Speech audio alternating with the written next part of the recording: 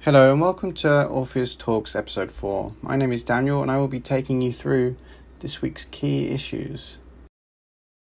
We begin in Costa Rica, where President Rodrigo Chavez has declared a state of emergency following a Conti ransomware compromise of the country's government agencies in early April, including the Ministry of Finance, the Ministry of Science, Technology and Communications, and the Labour and Social Security Ministry. The incident disrupted systems managing Costa Rica's tax collection as well as payment schedules for government employees.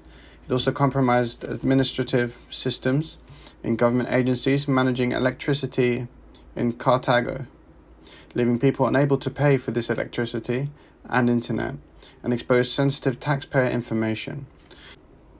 Following the Costa Rican government's refusal to pay the demanded $10 million in ransom, Conti operators leaked a portion of the stolen information on the group's Tor League website.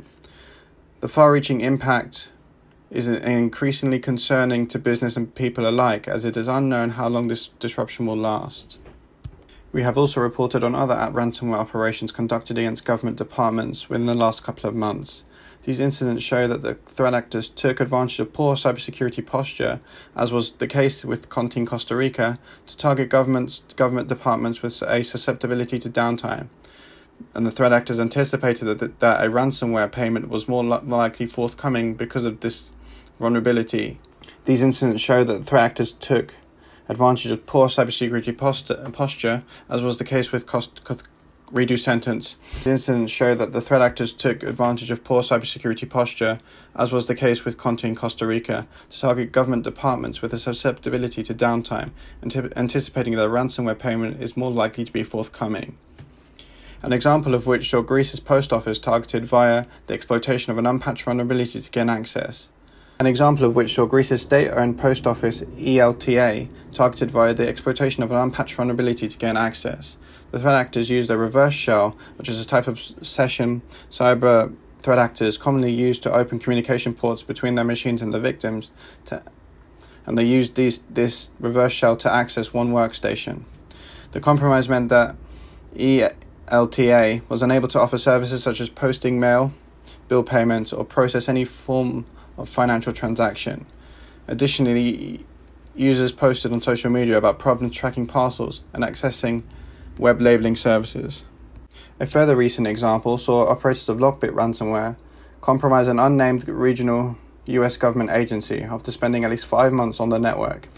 In the first phase of the breach, the threat actors gained initial access via an open remote desktop port, RDP, on a misconfigured firewall, providing direct access to an account with domain administrator permissions. The adversary used this access to create multiple accounts on desktops and servers with administrator privileges to provide redundancy in the event of detection. After 5 months, a more sophisticated threat actor took over the breach and immediately used Mimikatz to steal credentials before successfully deploying the Lockbit ransomware, leaving 2 ransom notes. The first provided details for victims to get in contact with Lockbit operators to purchase a decryption key via Tor, and the second contained a recruitment advertising offering millions of dollars for insider access.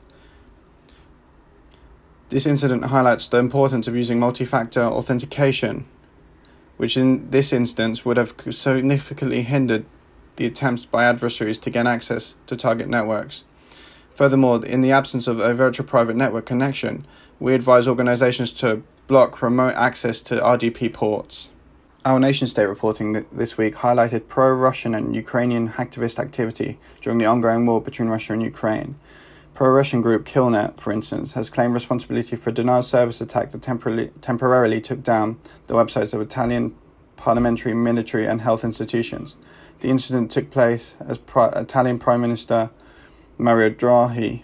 Our nation-state reporting this week highlighted pro-Russian and pro-Ukraine hacktivists activity during the ongoing war between Ukraine and Russia.